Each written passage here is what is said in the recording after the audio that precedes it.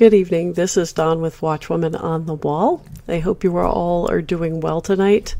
I wanted to get on, and once again, it's really late. Today is March 23rd, 2023, and it's 11 o'clock at night.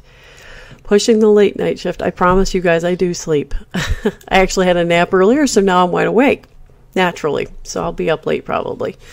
I have a couple of things to share with you. Apparently last night was a very active night, at least for two of my three sisters, because they both had dreams last night that I really felt led to share with you all. I think they pertain to our times, and I'm excited to share them with you today. I want to start off with the first dream that my younger sister had, and they both gave me permission to share with you. She says, I had a really bizarre dream. I dreamt I was trying to get off a mountaintop because the weather was bad and it was extremely steep, this mountain. Almost needed a rope to climb down. The skies were gray and green and turbulent.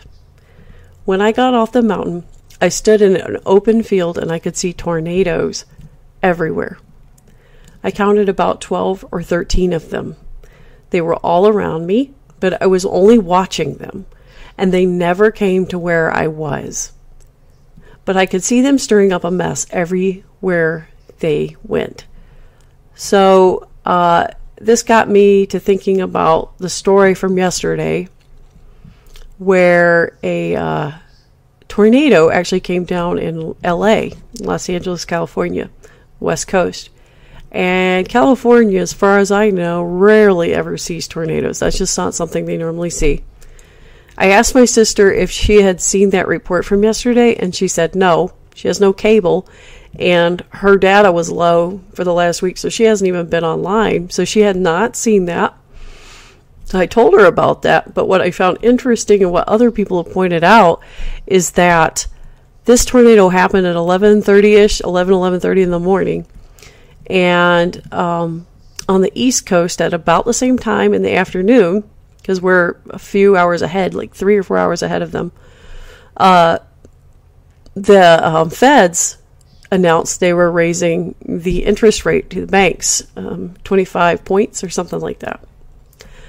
So I found it interesting that this was happening at the same time, almost like a harbinger, if you will.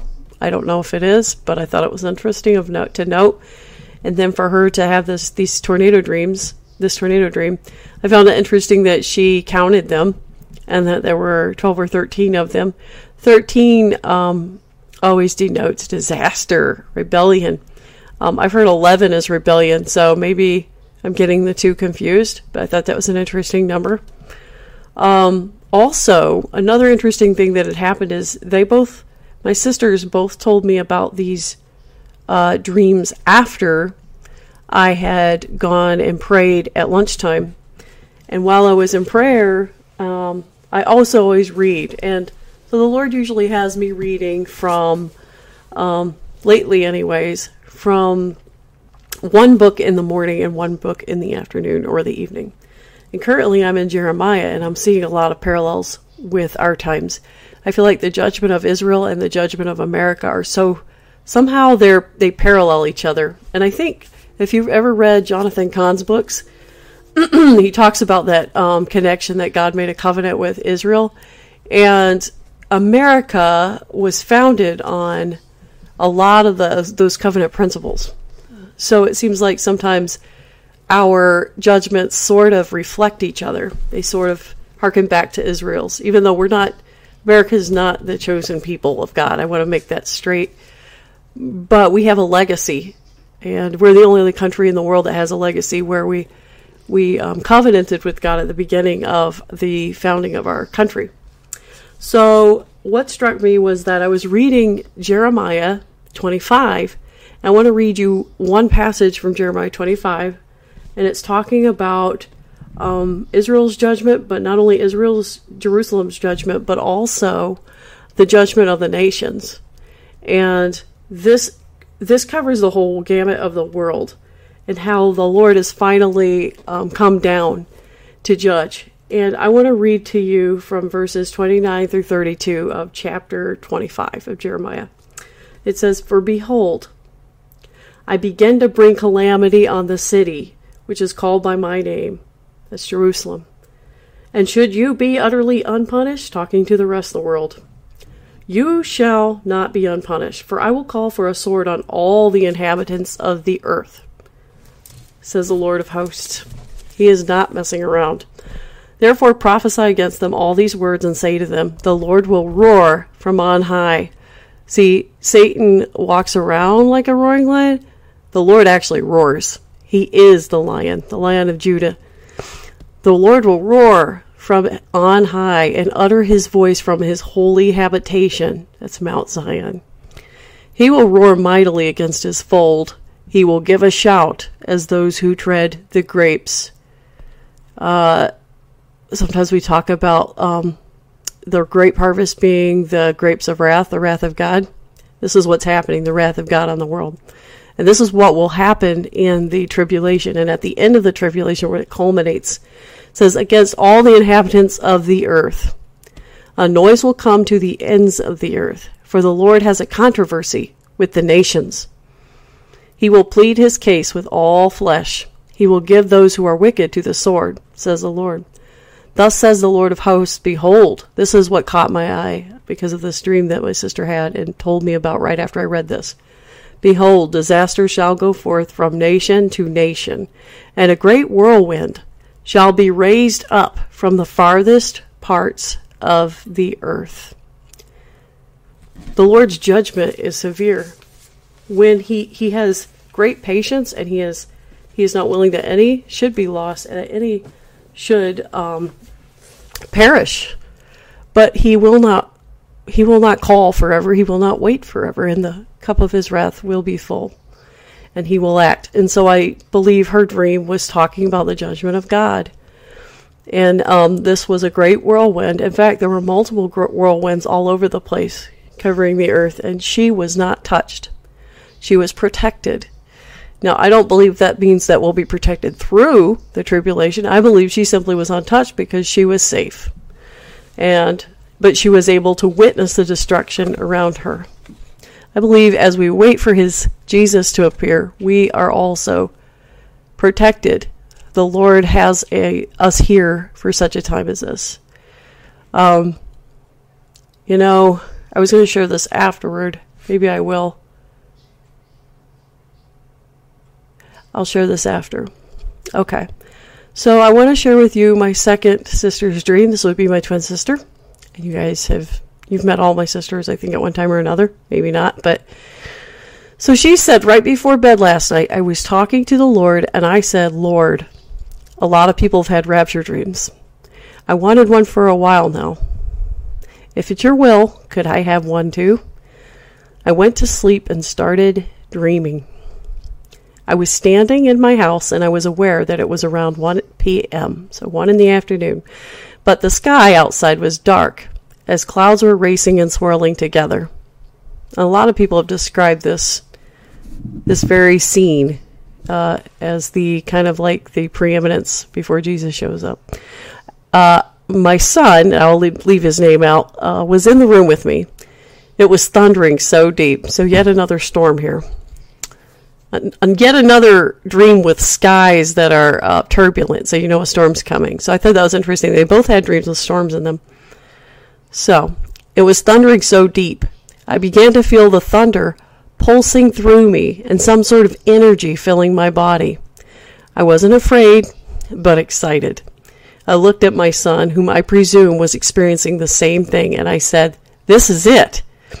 A split second later, we were speeding upwards. I didn't see him, but I knew he was nearby. And as we were approaching this place above earth in the skies, I woke up. But not really.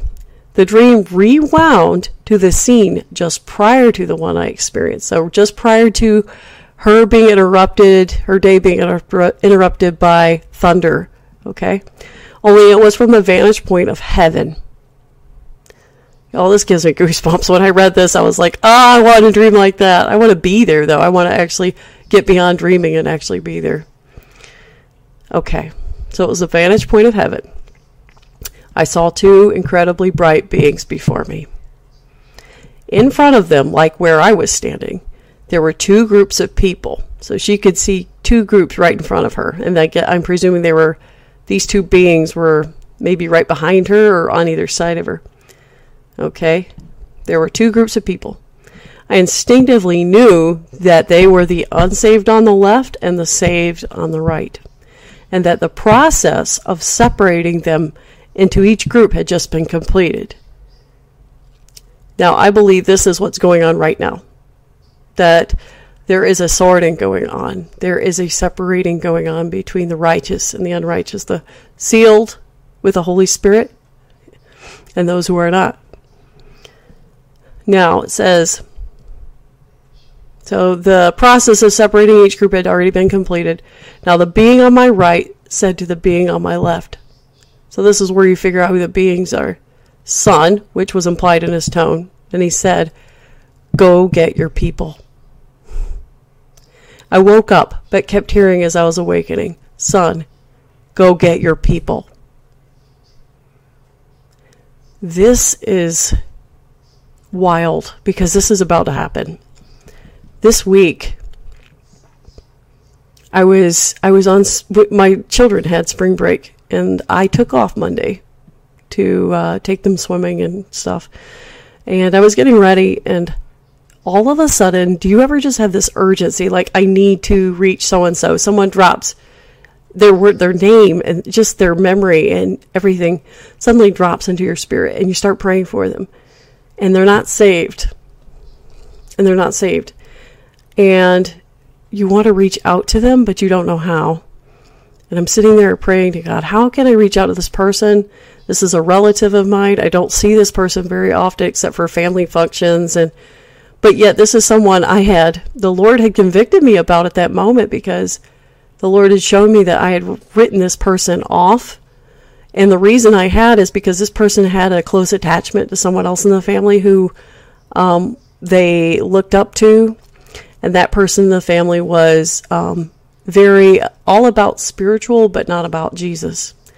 And I assumed that this person that whose name had dropped into my spirit, that they were unreachable, or that I shouldn't take too much time, And I had prayed for them before in the past, but always with the idea that it was just kind of like, I would never call it a throwaway prayer, but where you kind of half-heartedly do, because, and like I said, I'm not proud of this. This is a conviction, and I'm being vulnerable with you guys. If you've ever had this where you feel like, I'm going to pray for this person, but I'm not going to spend too much energy praying for this person, if that makes sense. And so the Lord convicted me about this person. He asked me, did I not create this person? Do I not love this person? Did I not die? Did I not send my son Jesus to die for this person? And so with that in mind, I asked him, how could I do it? Since, like I said, I don't see this person very often. And the Lord told me simply that there wasn't any time, and that I needed to be candid, sincere, and sensitive, yes, but I needed to lay out the gospel. And now I didn't feel led to at the time lead it out with like the rapture and eschatology and all of that, just the simple gospel. And I said, how? And I never see this person, and the Lord had me text this person. So I did as I was able to, and as the Lord gave me the words and the prompting. And I wish I could say that this person was receptive, that they showed a glimmer of hope in their response.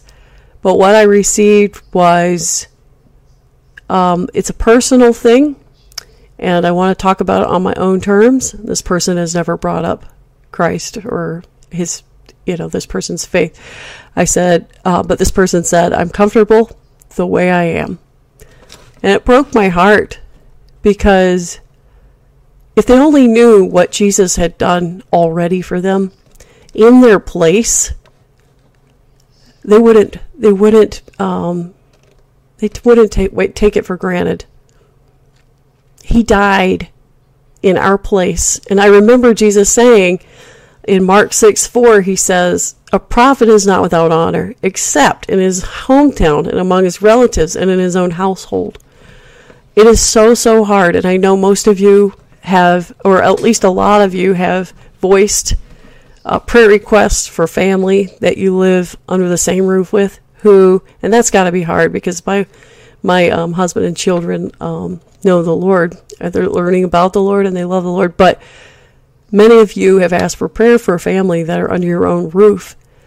And that's got to be hard if you're living with an unbelieving spouse or an unbelieving child, and how you sometimes feel like the word isn't getting across to them like you want it to, because we'll be frank, people see how we live. Sometimes we're not always perfect, but it's how we respond. Sometimes it's even learning how to show grace to them, but also to apologize ourselves, and be quick to listen and quick to apologize when the fault is ours. And so sometimes our witness, though, can be messed up, because, well, we feel it can be messed up, but really, I'm honest to goodness, God can redeem any of our witnesses. I know that. But when this person texted me back and said that they were comfortable, my human, fleshly side thought, you won't be comfortable for long. And when everything happens and we are raptured away and the realization hits you because you remember this conversation, that your chance to be redeemed by Jesus is, it's not gone, but all those you know who knew Jesus are gone. It's going to hit you, and you won't be comfortable. You'll be devastated. And unfortunately, I realize that we're getting to a point where you're starting to realize that that's all that's going to get people's attention. If it does, and by the grace of God, I'm praying for a family who aren't saved, that it will. If for any reason they don't come to know Jesus before the rapture, is that they will, even in the midst of all of this, that they will not be given over to this grand delusion that's coming. They won't fall for the deception, and that they'll remember what we told them, and they'll repent. They'll have a change of mind, a change of heart, believe upon Jesus to be saved. So part of me wanted to say to God, see, I knew that's what was going to happen. I knew that was the response I was going to get. But at the same time, we don't know what God's going to do with that seed, do we? That was sown. We don't know. We can look at it in the short term because, let's face it, we're pretty nearsighted. And we can say that didn't work. But people are not. We can't toss people aside that way. We must continue to pray for them and believe that out of obedience to what the Lord told me to do and what the Lord tells us to do, that He will honor that. So I want to encourage you with that. Romans 5:8-10 says, but God demonstrates His own love for us in this, while we were still sinners. So while we were still filthy, while we were still missing the mark, we hadn't perfected ourselves. That's the whole point. We can't. Christ died for us.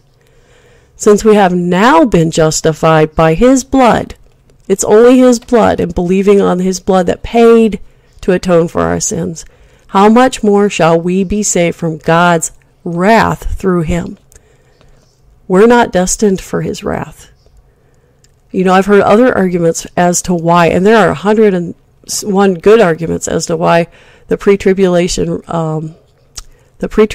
rapture is biblical. But one that people often miss is the simple fact that God will not pour His wrath on His own children.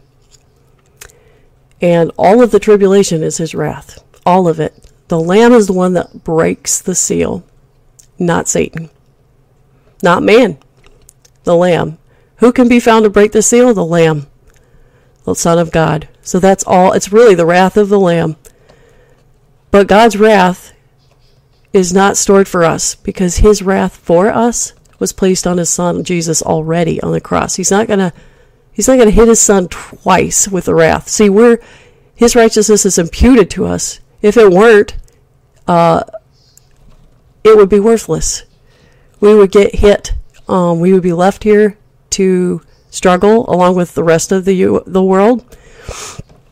And this trial is to test the world, them. You know, if it wasn't valuable, if his blood wasn't precious and valuable, more precious than anything else on this earth, we would have to go through the wrath of God. Because what you're saying when you say that we're going to be here for his wrath is you're saying his blood wasn't enough. Here, I said it. His blood wasn't enough. You're saying he wasn't perfect. You're denying his deity by doing that. You're denying his perfection, his perfect sacrifice, by placing his children in the wrath with the ungodly sinners of this world. We've been redeemed, and we will be redeemed. Revelation 3:10-11. So, it says, for if, while we were God's enemies, before we knew Jesus, before Jesus redeemed us, before we placed our trust in him, we were reconciled to him through the death of his Son, how much more, having been reconciled, shall we be saved through his life? So it wasn't enough that Jesus died. That was only half the story. He not only died on the cross, but now we are reconciled. Why? Because we were saved through his life, through his resurrection. So don't forget the rest of the story. He was resurrected. And we're fast approaching that day. His Resurrection Sunday is coming up. But I believe that time is so very short that if you have somebody in your life that maybe you have thought you didn't really intentionally mean to write off, but you might have, in all honesty, not given them the attention or the energy that you may have given to others. And the Lord is calling you to reach out to them now. Do it. There is very little time left. Listen, when we go to heaven, when we go to the Bema seat, we do not want to be asked. Look, I know it's about reward, but there's also a loss of some of the works we've done will be burned up by fire. And I don't want to be the one that's saved as through fire, still saved, but smelling a little scorched. You know what I'm saying? I want to honor God with the remaining time I have left here. And I wish I had done things differently in the past. I wish I'd have been a bit more proactive in reaching out to the lost. But now's the time, now's the day, now is the accepted time, the day of salvation.